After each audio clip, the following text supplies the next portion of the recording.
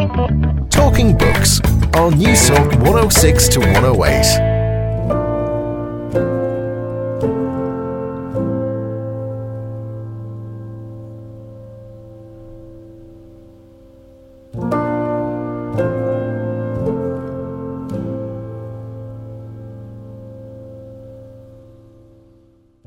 There will always be suffering. It may be that we'll never have a society where there is no suffering. Part of what it is to be human is to be able to struggle against the problems that beset us. But that doesn't say anything about morality. It says that's the kind of world in which we live. But morality is about trying to make that into a better world by trying to organise how we relate to each other. When we talk about what is good and what is bad, what we're really talking about is how should we relate to each other as human beings? And if you want to lessen suffering, that becomes a very important question. So it's precisely because we do have a world in which people suffer that we should think about moral questions. What makes something right or wrong? And can a book give us the answer? Hello, how are you? And you're very welcome to Talking Books. I'm Susan Cahill. It's great to have your company. On tonight's show, broadcaster and author Kenan Malik discusses what it is to be human, as teased out in his latest big read, The Quest for a Moral Compass. And is The Great Gatsby one of those books that everybody should read in their lifetime?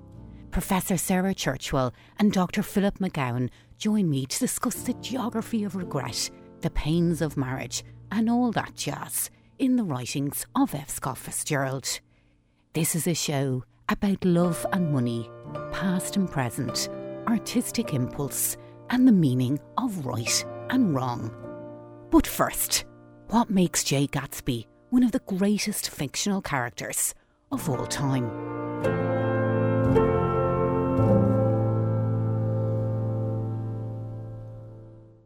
In an undated letter to his daughter, F. Scott Fitzgerald wrote, "All good writing is swimming underwater and holding your breath." Remarkable omission from such a legendary writer who dreamed up classics such as Tender is the Night, This Side of Paradise, The Beautiful and the Damned, and of course his masterpiece, The Great Gatsby. But then again, when you think about it, it's not too surprising. F. Scott Fitzgerald was not recognised for the talented writer he was in his lifetime. When Fitzgerald died in 1940, hundreds of copies of The Great Gatsby were piling up in his publisher's warehouse, still unsold. Today, 90 years on, more than 500,000 copies are sold each year. What a turnaround. So what is it about The Great Gatsby that makes it such a popular read? And is it the novel's brevity, its satirical social commentary, and wit part of its charm? Well, to answer these and many more questions, Dr. Sarah Churchwell, Professor of American Literature at the University of East Anglia and the author of Forgotten Fitzgerald, Echoes of a Lost America, and Philip McGowan, Senior Lecturer in American Literature at Queen's University Belfast, joined me in studio to discuss this giant of American literature. Well, to get things rolling, I put it to Philip. Is it fair to describe The Great Gatsby as one heck of a love story? It would be fair as a starting point, yes, but it's not just about one love story. It's not just Daisy and Gatsby. It's a whole load of love stories. So you could think of Tom and Myrtle and their illicit love affair, whatever does or doesn't happen with Nick Carraway and Jordan Baker. Then obviously there's the Daisy Gatsby story. And then a much more central story, I think, about Nick and his identity with the United States of America and a love for a certain sense of nostalgia about what America can mean. So love in all its facets is something that's live and running right through The Great Gatsby, certainly. And what about love of money? Well, yes, we can see that in the sort of decadent displays throughout the novel, but it's not necessarily the central message. I think sometimes The Great Gatsby gets misread for that, and Fitzgerald's work in general gets misread as the sort of the writer of the 20s, the writer of American success. There's an awful lot of darkness and undercurrents of not just criminality in The Great Gatsby, but also of depression and despair. So if you think of the Valley of Ashes episodes, you think of George Wilson's life. There is also the counter side of money and the dark side of what has happened in the American 1920s. And was he as angry or as cynical on love in his short stories as he was in his big reads? His short stories are probably a little bit more hopeful about romantic love than his novels are. The short stories were written for commercial magazines at a time when that was one of the main modes of entertainment for middle-class Americans, remembering that this is for television and films are just starting to come into their own. Radio is just beginning in the early 1920s. And so the main mode of entertainment for many families was to read short stories together from these magazines. And so in that sense, he gave what we now think of as quote-unquote Hollywood endings to these stories because that was what was commercially successful. But his best stories don't do that, and they have that edge of truthfulness and a little bit more darkness. It's also true in the case of Scott Fitzgerald. He's someone who very much, his thinking and his career went through a very discernible evolution. So as a young man, he was very optimistic. As he got older and wiser, I'm afraid, he became more cynical and he became more beaten down by life and a little bit more despairing. And so the later stories, there's more of a tension between his kind of instinctive idealism and his instinctive desire for life to be a beautiful and grand and romantic affair, which I think was a very artistic impulse that he had, and his, the realization of his critical intelligence that life often wasn't like that. Fitzgerald's a very complicated figure in a number of ways, and he's like Carraway, but he's not like Carraway. He'd kind of like to be Gatsby, but will never be Gatsby. He's an outsider from Minnesota who comes to New York and is, I suppose, overwhelmed in some ways by the excess of the spaces and of the amazing opportunities of the 1920s. But he's also a very sort of cold, critical eye on all of these things. So even though he can describe the American financial boom of the 1920s perfectly, he is also hyper-aware of the other side of it. So when it comes to the 1930s, Fitzgerald writes that as well. So I think a sort of one-way look at Fitzgerald, which only sees him as writing the 1920s and New York and the glitz and glamour of the Jazz Age, is a very short-sighted way of looking at F. Scott Fitzgerald. Was he not, though, a very self-pitying type of writer, though? Because if you look broadly at a lot of his books, there's a lot of him in it. Or certainly his relationship, certainly with his wife, his desperations, disappointments.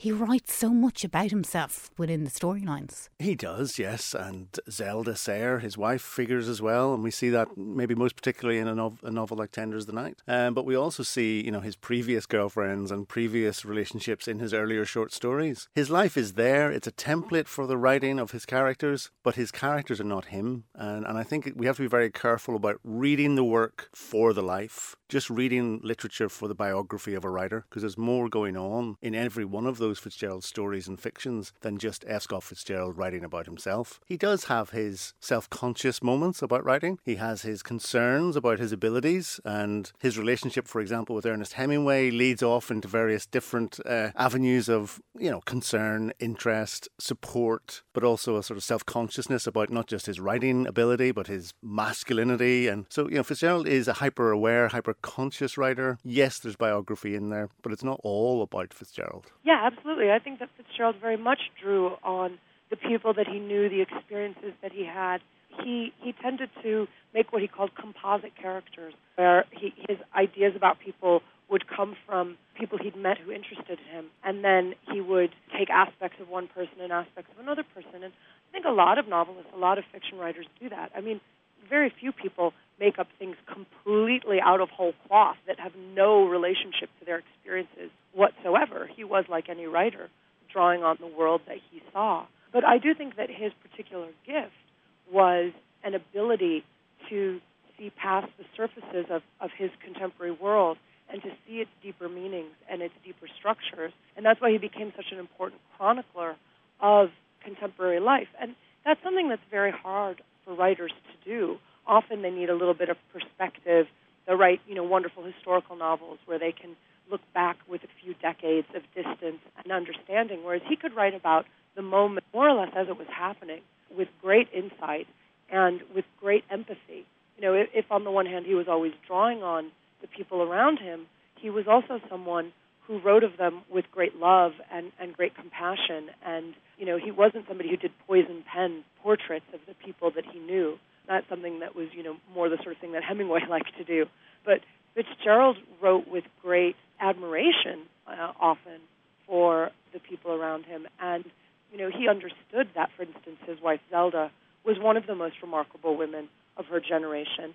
And he was constantly hearing her say, things that struck him as witty or interesting or trying to capture her personality, because that was something that he saw as being very, on the one hand, she was unique, but on the other hand, she was very much a kind of representative modern young woman, a flapper, and he was trying to kind of chronicle his age. And I think that it's easy for us to forget what a contemporary writer he was. Can I ask you, as a woman reading F. Scott Fitzgerald, some of his female characters are certainly some of the places women go in marriages and relationships. Women aren't presented very well.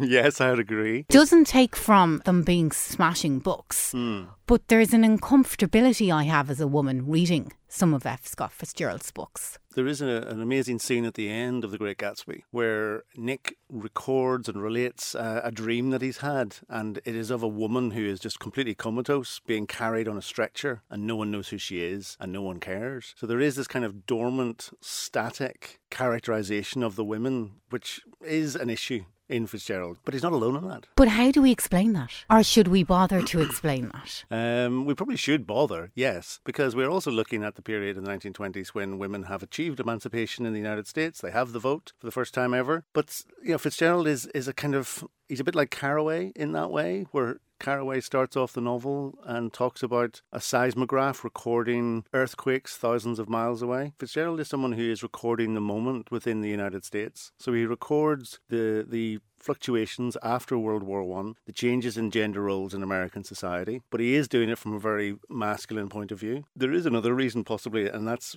Zelda. His wife is a challenge, let's say, in a number of ways, not just as a personality, but also as an artist. And Fitzgerald and Zelda have a very difficult, ongoing, productive and destructive relationship. So when you start reading the women in Fitzgerald and you start reading them possibly via Zelda Sayre, then that only leads us into one direction. And I think Fitzgerald's positioning and placement of women in the texts is to do with partly his upbringing, very Catholic, very masculine in some ways in terms of his anxieties and his dreams, being a football star, being a writer. And then he meets Zelda Sayre, who's this sort of Southern belle who has all the gentleman callers and is also has her own artistic ambitions. So there is that sort of sense of challenge within the women as well. And the closer you read them, the more you actually see that Fitzgerald does imbue them with more potential than is obvious.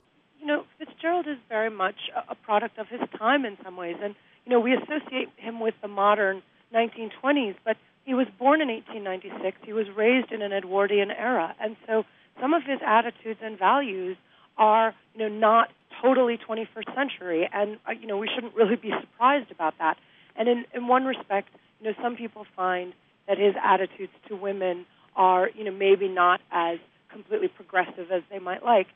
My own feeling is that he actually is very sympathetic to women, and he understands the importance to women in his era of beauty and glamour and how that's a kind of currency that women, particularly wealthy women, that was what they had to trade with. And that's something that he's always very interested in as an artist, this idea of glamour.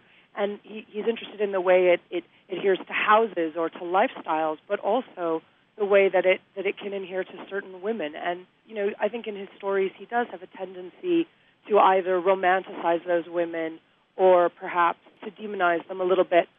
Why do you think it took so long for The Great Gatsby to be recognised as a great book? Because it really wasn't up until maybe the 60s before it was started to be properly appreciated as a classic, as a gem of American fiction. Well, one sort of initial reason is because he chooses a very conservative publisher. Charles Scribner and Sons are very, very old school, old-fashioned New York publisher. So they would only, when it came to The Great Gatsby or any of Fitzgerald's novels, release 3,000 copies per print run.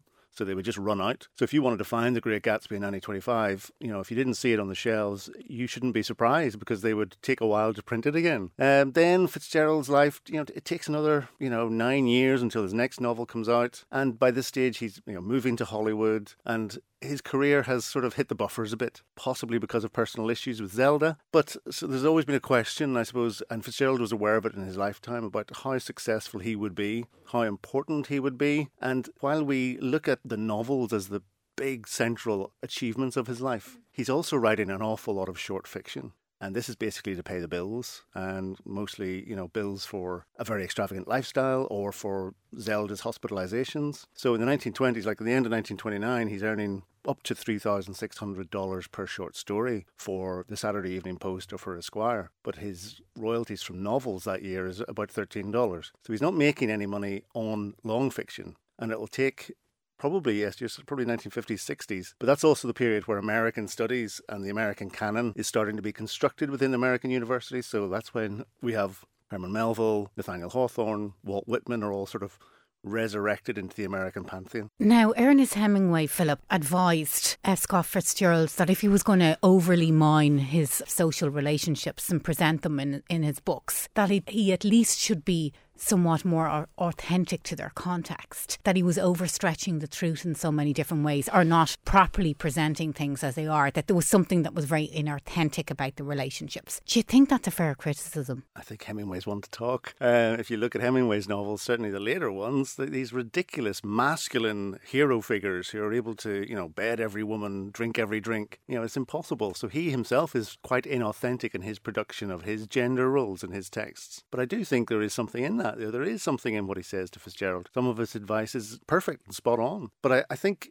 what Fitzgerald does is to talk about something that maybe isn't necessarily context specific. He's writing about, in The Great Gatsby, the 1920s, but there's more going on in that. Or when he writes short stories at the end of the 1920s, there's more than just two people in a room discussing love or whatever it might be. There's an awful lot more cultural references going on. So you need to be very careful with Fitzgerald just to sort of read him in one way. Why should we still be reading F. Scott Fitzgerald, or certainly The Great Gatsby?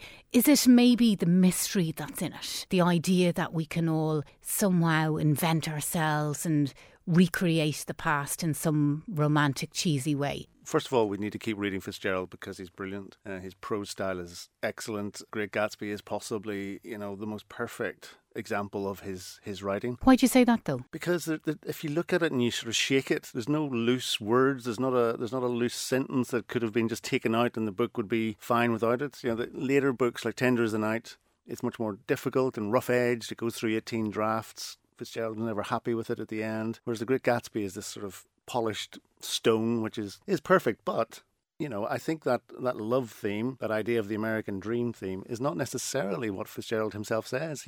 Carraway says in the book, you can't repeat the past. And Gatsby doesn't listen. There is something about the novel that speaks to a central human need, I suppose, but also it is a particular register of an American moment and of an American aspiration which still has traction these days. So when at the end of the novel we reach out our arms further, tomorrow, you get that in American presidential campaigns. It's the same thing, sort of the regeneration of hope within the possibility of America, because that is what the end of the novel does. It connects Nick Carraway to his American past and the solid foundations of a Midwestern lifestyle, and it connects Gatsby and Carraway to a much bigger idea of an American dream of independence and liberty. And possibly also that heroes can also have faults, that they're not perfect, because none of his characters are pretty good. They're quite rotten in ways, but we can love them all the same and we can cherish them because they are very, very human. Yes, indeed. They are all flawed in every single degree. Whether it is the women who are somewhat vacant or dubious in terms of Jordan Baker, whether it's the men who, like Carraway, have quite ambiguous relationships with friends, whether male or female, whether it's Gatsby's dream, which itself is founded upon an illusion, which will never happen. Yes, they're flawed. So are we. There is something, when you read it. And I started reading this when I was at school, and like many people do it for the Leaving Cert, do it for A-level. But it persists. There's something about, even though the words of the novel are quite depressing, the melodies, the structure of it is enhancing in some way. So there's kind of a double flow in the narrative, I think, for Fitzgerald. He's both optimistic and deeply pessimistic about America. So it's a bit like a poem, really. It is, yes, in many ways. And it's no surprise, he is a big fan of poetry. He's a big fan of Keats. So, he is highly influenced by that sort of romantic period of literature. And we see it come in not just in this novel, we see it in the next novel, in Tender as the Night. Sarah, how should we remember F. Scott Fitzgerald? What has been his impact on the modern novel? The question of Fitzgerald's impact on the modern novel is an interesting one because he's very difficult to emulate. His erstwhile friend and rival, Ernest Hemingway, had a much more discernible influence on the novel because Hemingway's style was something that writers could emulate and learn from. Nobody can write like Scott Fitzgerald.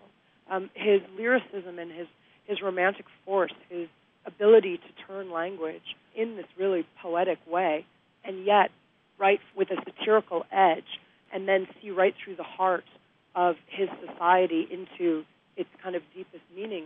That's not something that most writers can do. And so in that sense, you can't really say that he shaped the modern American novel. On the other hand, he made a lot of writers' works possible. People like John Cheever, John Updike, to see the romance in everyday life, in everyday American life, to see the possibilities for poetry and even a kind of surreal beauty in the everyday is something that people have learned from Fitzgerald and tried to build on or to emulate. But I think his greatest gift was his ability to see what the meaning of this emergent America was. He made all kinds of predictions in the early 1920s. They were sort of throwaways where he said, New York is going to be the center of culture in the 20th century. And people thought that was ludicrous. It was so clear that Paris was the center of culture that it would be like saying, Arkansas is going to be the center of culture. New York was considered raw and vulgar and commercial and pushing, and everybody thought that was completely insane. And yet, of course, he was right. And so I think that, insofar as The Great Gatsby is a prediction and a lament, a cautionary tale about how America is going wrong, well, we can see from modern life around us how accurately he saw what was happening to his country and to his society. And not only is that what's happened to America, but it's starting to happen in other places in the world as well, this kind of embracing of materialism and capitalism as a corrupting force, people wanting luxury over anything else and losing any sense of deeper values. Well, I think we can see that all over the world. I mean, I've been told that The Great Gatsby right now is very popular in Russia, in India, and it's not surprising because those countries are going through changes very like what America was going through in the early 1920s. And that paradigmatic story of the aspirational young man destroyed by the corruption of his ideals, it truly is a universal story that unfortunately shows no signs of losing its impact. Last question, Philip. I hadn't realised that there is an F. Scott Fitzgerald Festival that takes place every second year here in Ireland. I know the next one is going to be this July. Can you tell me about it and who is it aimed at? The F. Scott Fitzgerald Society has, as you're saying, a biennial conference, and this next one is in Waterford, starting in Dublin on the 4th of July and then moving to Waterford. It's aimed at anyone interested in Fitzgerald. So whether it's academics, ordinary Fitzgerald fans and readers, everyone is welcome to come. And it alternates between Europe and America every 2 years. So in 2 years' time, we'll go back to the United States and then we'll relocate to Europe in 2019. Fancy dresses and fancy cars? There have been fancy dresses and fancy cars, yes. When we were in Nice a few years ago in the year 2000, there was a lot of fancy dresses. And in New York, there was a huge, big sort of carnival of fancy dresses. And the highlight of this festival is what exactly? Well, it depends what you're looking for, I suppose. But if you want to engage with Fitzgerald scholars and coming scholars from the next generation in terms of Fitzgerald studies, yes. We also, kindly, thankfully have Sarah coming to talk in Waterford this summer as well. And in this particular conference, because we're in Ireland, we're going to be looking at any connections between Fitzgerald and Ireland. Obviously, his great-grandfather has moved from Fermanagh way before time begins. We're also going to look at connections with Irish writers. So Joyce, Beckett, Yeats, and Fitzgerald's interest, because he is an astute reader and a highly cultured writer at this period, so he's highly aware of all of these writers' work, in particularly Joyce. All the details will be on the F. Scott Fitzgerald Society website, which is fscottfitzgeraldsociety.org.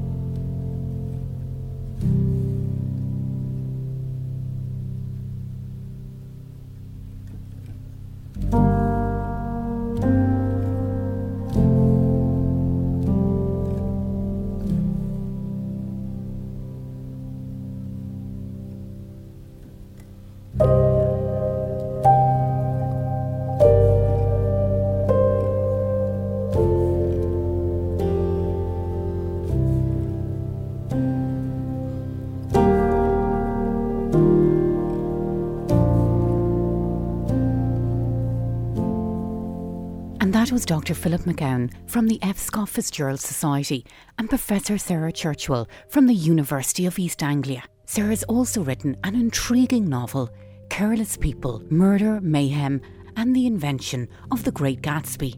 Well worth reading too. OK, coming up next, we're going to change the pace a bit and ask, is morality hardwired in humans? And if so, why do the righteous suffer? But first let's break and chill out with some lovely tunes from Berlin's finest, the magnificent Niels Frahm.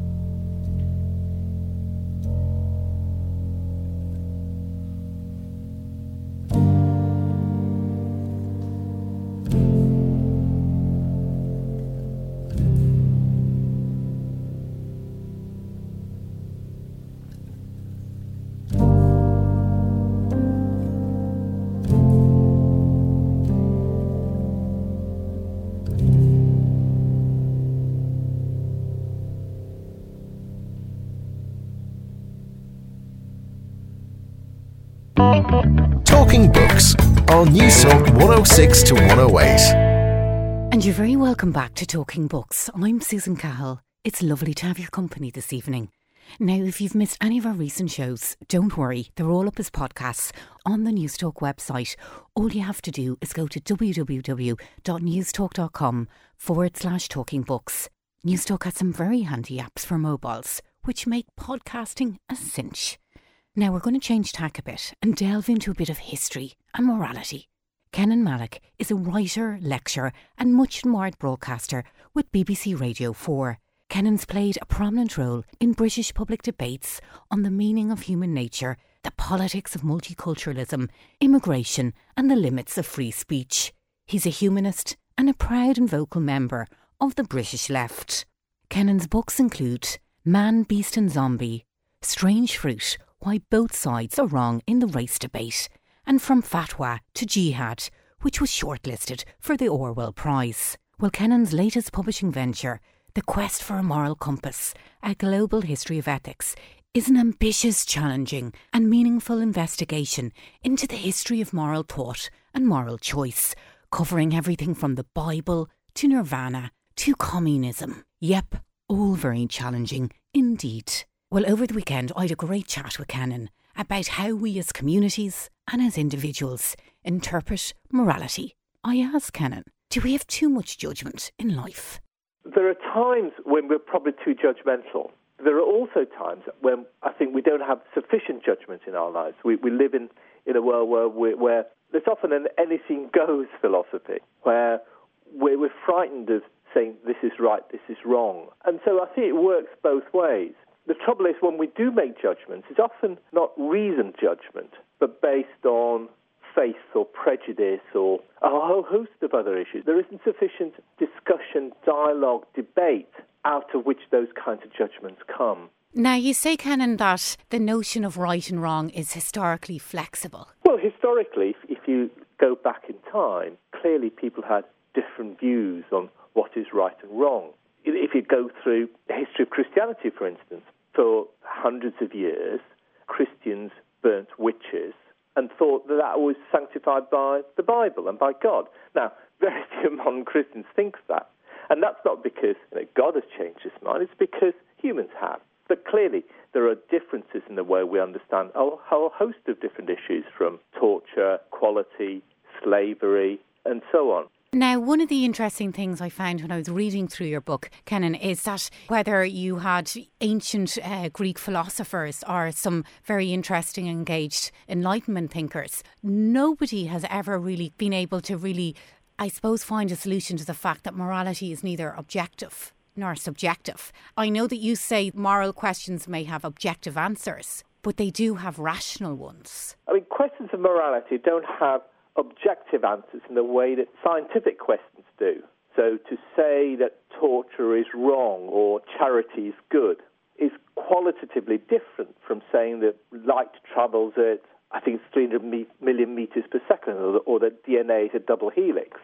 But to say that questions of morality do not have objective answers in the way scientific questions do, it's not to say that moral judgments are merely expressions of subjective desire or taste.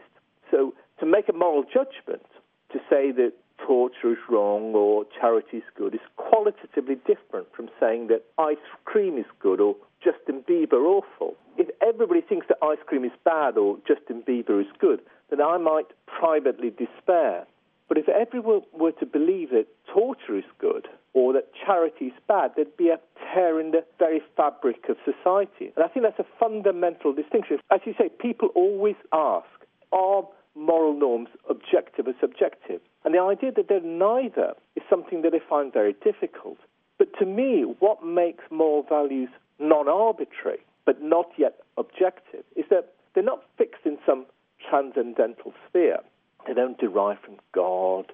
They cannot be objectively defined by science, as some people now argue. But they emerge out of what you may call humanity's collective judgment. What I mean by that is that they're the product of the constant conversations that we have with each other, within societies, across societies, and metaphorically with the past and with the future. And it's out of that that what I call the rationality of morality comes out, a rationality that comes out of social need. What would you say to people who say, why should I be good? Or what does it mean to be a good person? Because even if I'm a very good person, a law-abiding person, that I will still suffer in life. And you can't avoid suffering. So where do morality and suffering meet? And how are they in relationship? Sure, there will always be suffering. It may be that we'll never have a society where there is no suffering. To a certain extent, part of what it is to be human is to be able to struggle against the problems that beset us. But that doesn't say anything about morality. It says that's the kind of world in which we live. But morality is about trying to make that into a better world by trying to organize how we relate to each other. When we talk about what is good and what is bad, what we're really talking about is how should we relate to each other as human beings. And if you want to lessen suffering, that becomes a very important question. So it's precisely because we do have a world in which people suffer that we should think about moral questions.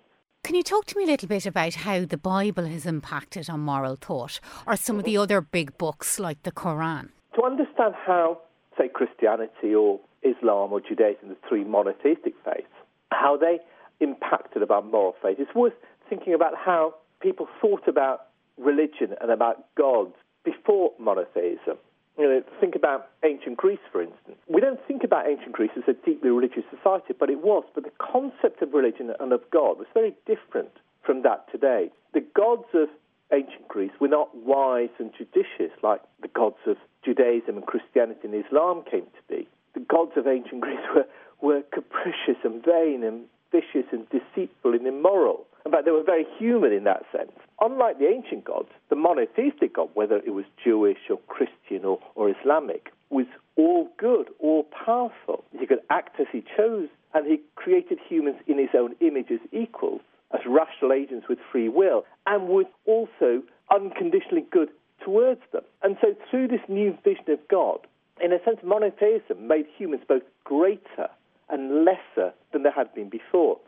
But at the same time, humans were now seen as weak and corrupt and flawed and broken. The idea perhaps best expressed in the story of the fall and the Christian notion of original sin. So where the ancient Greeks and the ancient Chinese and Confucians, Buddhists and so on had seen humans as carving out a space for dignity and honor within an unpredictable universe and in the face of capricious and often immoral gods, Christians and Jews and Muslims insisted that humans could not be good on their own, but only through God. Because particularly in the Christian tradition, the fall had degraded both their moral capacity and their willpower, and only through God's grace could humans become moral. It's worth adding that perhaps the greatest innovation, the real innovation of monotheistic religions was not in establishing a new moral code, but a new reason for abiding by that code. And if you look at Christianity and Islam and Judaism, a lot of the moral norms are drawn from previous traditions. Christianity, for instance, draws very heavily on both Judaism and Greek moral philosophy, Stoicism, for instance. But what it also suggests is that there's a new reason to be moral. Because if you think about moral codes, they all possess two elements. There's a set of values that one should pursue and a reason for pursuing those values. And the importance of all the monotheistic faiths is that they developed a novel way of thinking about the relationship between the means, that is, the means of being good, and the ends to which being good takes us. Because in the monotheistic faith, all of them, the end was God, and God was also the means to the end, the means by which we achieve the end we wish. And so one of the consequences was that morality became far more rule-bound, because the end was God, and God also made the rules that one followed to reach the end. And why follow the rules? Because God was now seen as all-powerful and all-knowing, but also because it was now thought that only through God could humans, who are now seen as fundamentally morally frail, be rescued from their own wickedness and weakness. And so morality now emerged less out of wisdom and reason than out of faith and submission and law. And I think that's a fundamental change that takes place. And what do the Hindu Vedas tell us about the way we should live our lives? And what do the ancient Indians, what do they come up with, and how different is it to maybe contemporary thinking in India today? It is very different, because theirs is a polytheistic and a pantheistic way of looking at the world, not a monotheistic way of looking at the world. There are dozens of gods in the same way as the Greeks imagined dozens of gods. And so instead of having one god to which one looks for guidance, there were dozens of different gods who were often warring with each other and who were not necessarily good in themselves. And so the question of goodness becomes much less straightforward and much more contested, if you like. It's also the case that in India in particular, the notion of right and wrong, good and bad, was shaped by the caste system.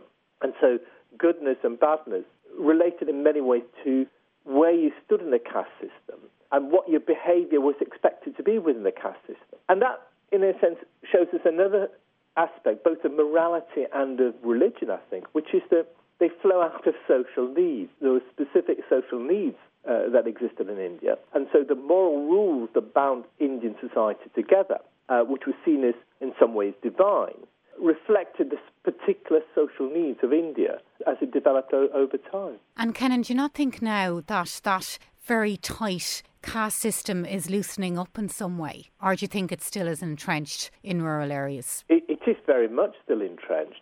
Whether it will loosen up over the next period remains to be seen. India is changing enormously, enormous economic and social changes. How that reflects itself in moral and political thinking remains to be seen. Because in a sense, what we're talking about are political questions as much as moral questions, and how the politics of India plays out over the next 20, 30, 40, 50 years is an open question. Can you talk to me on how you, as a humanist, engage with Taoism? Taoism is interesting. It's a Chinese philosophy. It goes way back in Chinese history, comes out of forms of shamanism and folk religion. And it's something that expresses an attitude as much as and a way of life as a philosophy. And I'm not sure there is a really well thought through philosophy in Taoism. Though notions of the Tao find themselves in very different kinds of Chinese philosophy. Confucianism, for instance, expresses an aspect of the Tao. And in part, it's about the mystery, the unknowableness, the mysteriousness of the world out there. It's become popular in the West, I think, because people want to engage with that sense of mystery and unknowingness. I'm not sure that's something that I find particularly useful for my kind of humanism. What do you mean by that now, Kenan? That sounds a little woolly. Well, to a certain extent, Taoism is a little bit woolly, and that's part of it. There's a famous line in Taoism, in fact, the opening lines, I think, which says, the Tao that can be spoken of is not the true Tao. The name that can be named is not the eternal name. In other words, what matters is the mystery, and to engage with the mystery. And, of course, mystery plays an important part in our lives, but it seems to me that to celebrate the mystery and myth in that way, it's not particularly useful.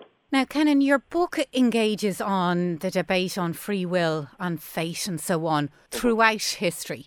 And I'm just wondering where all of that meets the Buddhist principle of impermanence.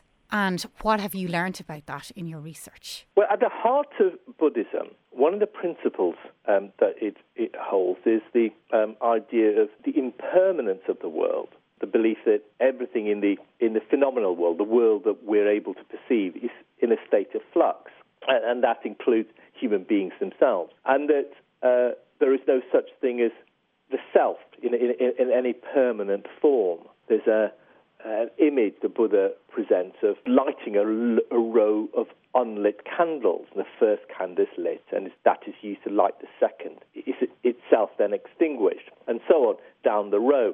And human existence, the Buddha says, consists of a series of moments, if you like, each lit up and snuffed out, and each moment of consciousness gives birth to the next, and then it ceases to be, and so on. And no person, therefore, is constant from one moment to the next. Now, many people find those kinds of ideas quite appealing and think it speaks to a modern way of looking at the self than about the human.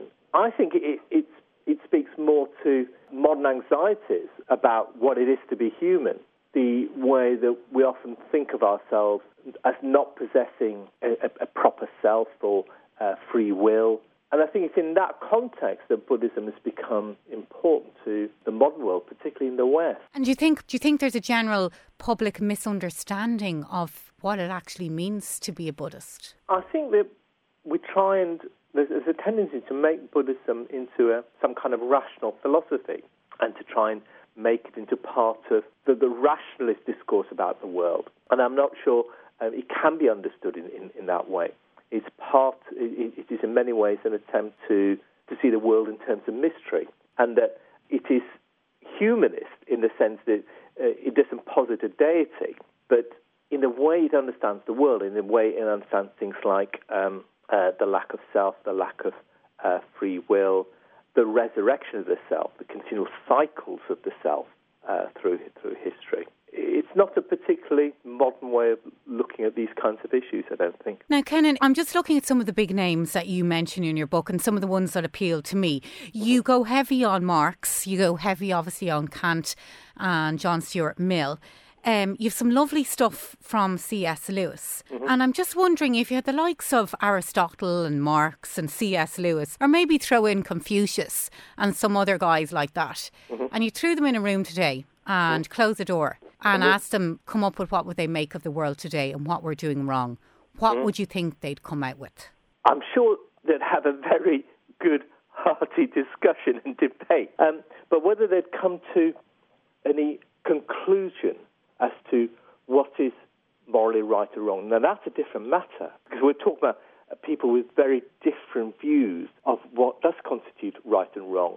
And part of what we need to do as moral agents, ourselves as human beings, is to have that debate and dialogue. And I fear that too often we are frightened of doing so, that we kind of sit on our own judgments, our own views of looking at the world, and are frightened of opening up and thinking about how others may look upon the world. Use that as a way of challenging our views and trying to work out through dialogue and debate whether there's a better way of thinking about moral norms. And do you think that we can actually come to that and reach that reason on how we live spaciously and, I suppose, graciously with each other? I'm not sure we'll ever come to a single view of the world. I'm not sure it will be good if we ever came to a single view of the world, because the way we look upon the world is always contested, and that's all for the good, because it is through that contestation that we begin to think about new ways of doing things. If everybody thought the same, we would never change, we would never progress. It's precisely because we have a variety, diversity of views that we're able to move forward, because it is in the contestation of ideas that new ideas, new ways of thinking arise.